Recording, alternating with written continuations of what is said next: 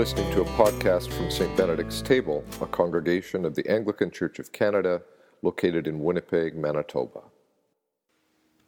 It's good to have Andrew and Rachel Colman back with us for a couple of weeks from Toronto. Rachel playing and singing, and Andrew who will preach. Midway through his theological studies at Trinity College, and we landed him with two real doozy lessons, didn't we? So welcome and trust your community, Andrew. Oh, wow. Been sitting in those pews for 8 years. And before I start, I'd like to say just a couple of things to the community here. By the grace of God, I would not be here without all of you, my friends and those in the congregation and my family, some of whom are here from Italy tonight. I would not be exaggerating if I said most days in Toronto, I think back to this sanctuary and to one of many of your tables, or to one of the tables at Wannabes, or Stella's, or Finales, or Cousins, and I know that many of you here know many of those same tables, and that you can think of who you've sat across from and broke bread with at the ones I've mentioned and at many of the ones that I haven't. I'm sure it's no coincidence that when I think of the people here, I always think of the table around which we sat. That's what I find special about this place. We are a community centered around this table, so much so that the tables we find between Sundays are not second and third tables, but the same table we are about to stand in front of with a few extra extensions when they're needed. So, as Jamie has reminded us time and time again, the lectionary is an important part of the church life because it doesn't let us get away with skipping over the messy parts of the Bible we'd rather not talk about. And so here we go with a prayer. Come, Holy Spirit, come like a fire and burn. Come like the wind and cleanse. Convict, convert, and consecrate our lives for our great good and for your great glory. Amen. Today, our lectionary has us staring into the face of that Old Testament God. That God who says things like, I will repent of the evil I intended to do. And we think, oh, good.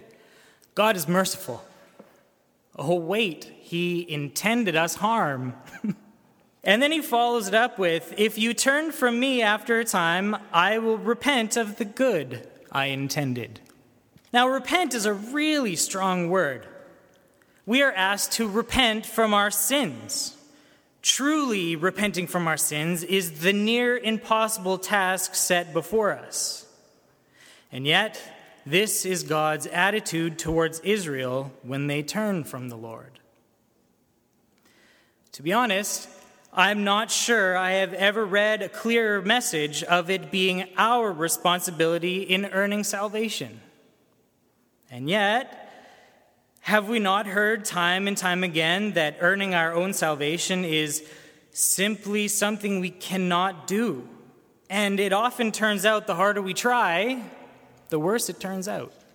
So how in the world does this prophecy of the potter and the clay being delivered to the people of Israel show us an image of the first person of the Trinity to whom Jesus prayed, Our Father who art in heaven, hallowed be thy name?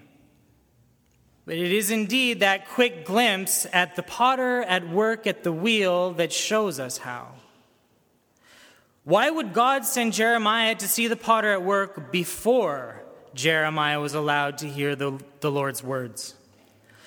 Because those words needed to be understood in the light of that very particular moment. And what Jeremiah describes to us is just that, one moment. A potter at their wheel, reworking a spoiled vessel into a new one, as it was good in their eyes to do.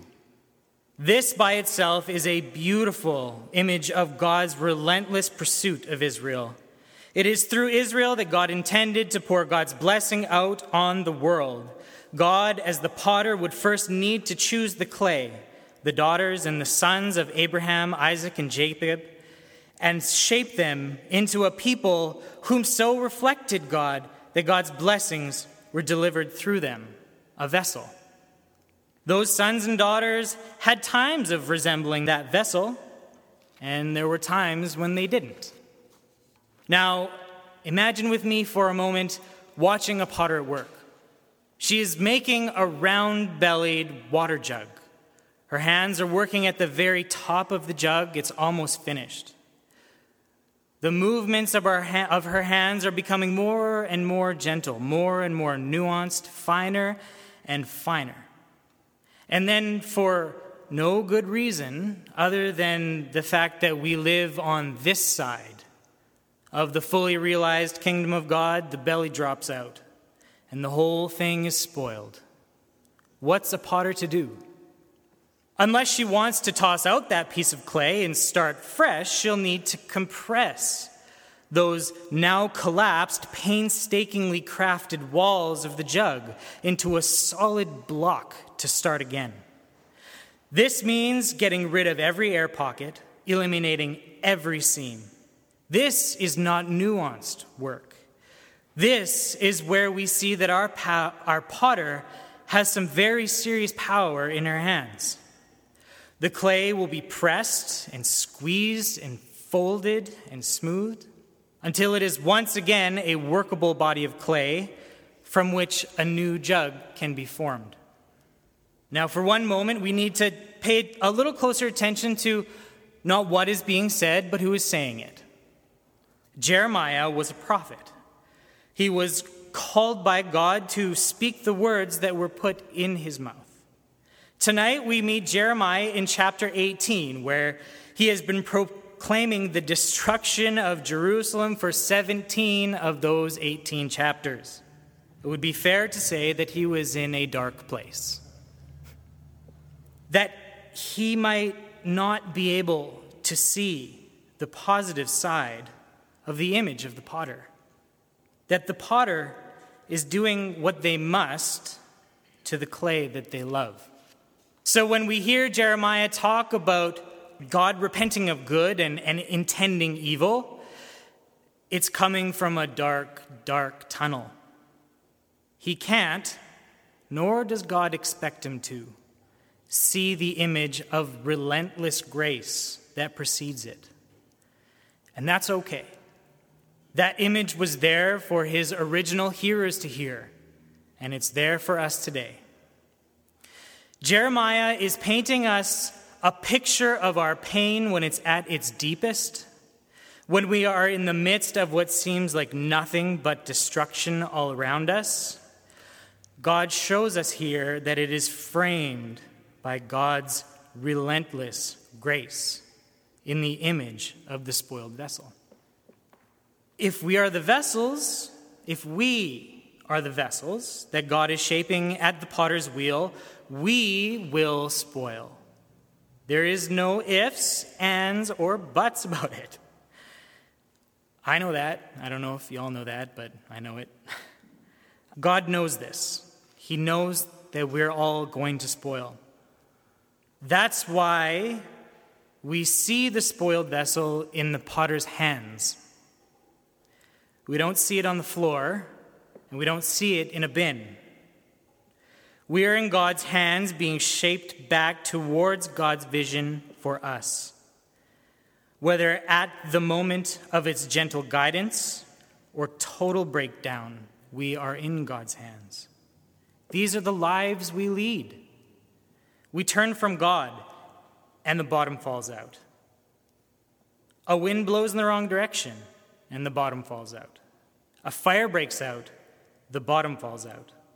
An earthquake, an economic crisis, a mosquito bite. Sin is all around us, and it causes the bottom to fall out.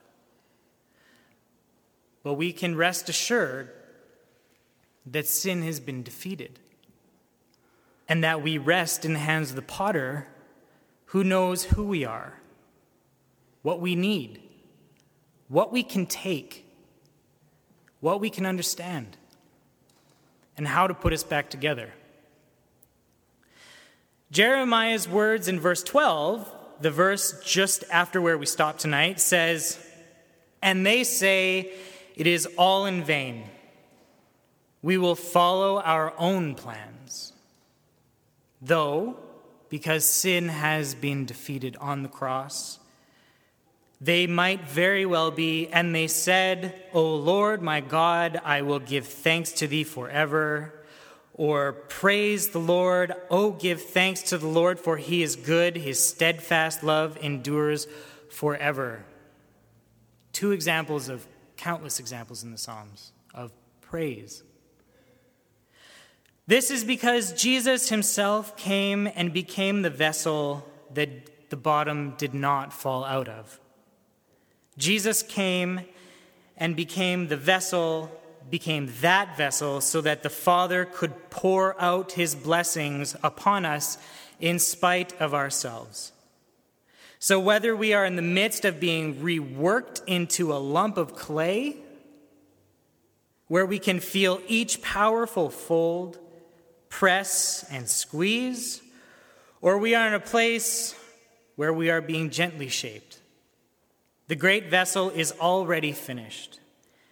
And it pours out on us and everyone around, near and far, so that we, in the midst of our constant shaping, find the joy and comfort that God has intended for each and every one of us. Amen.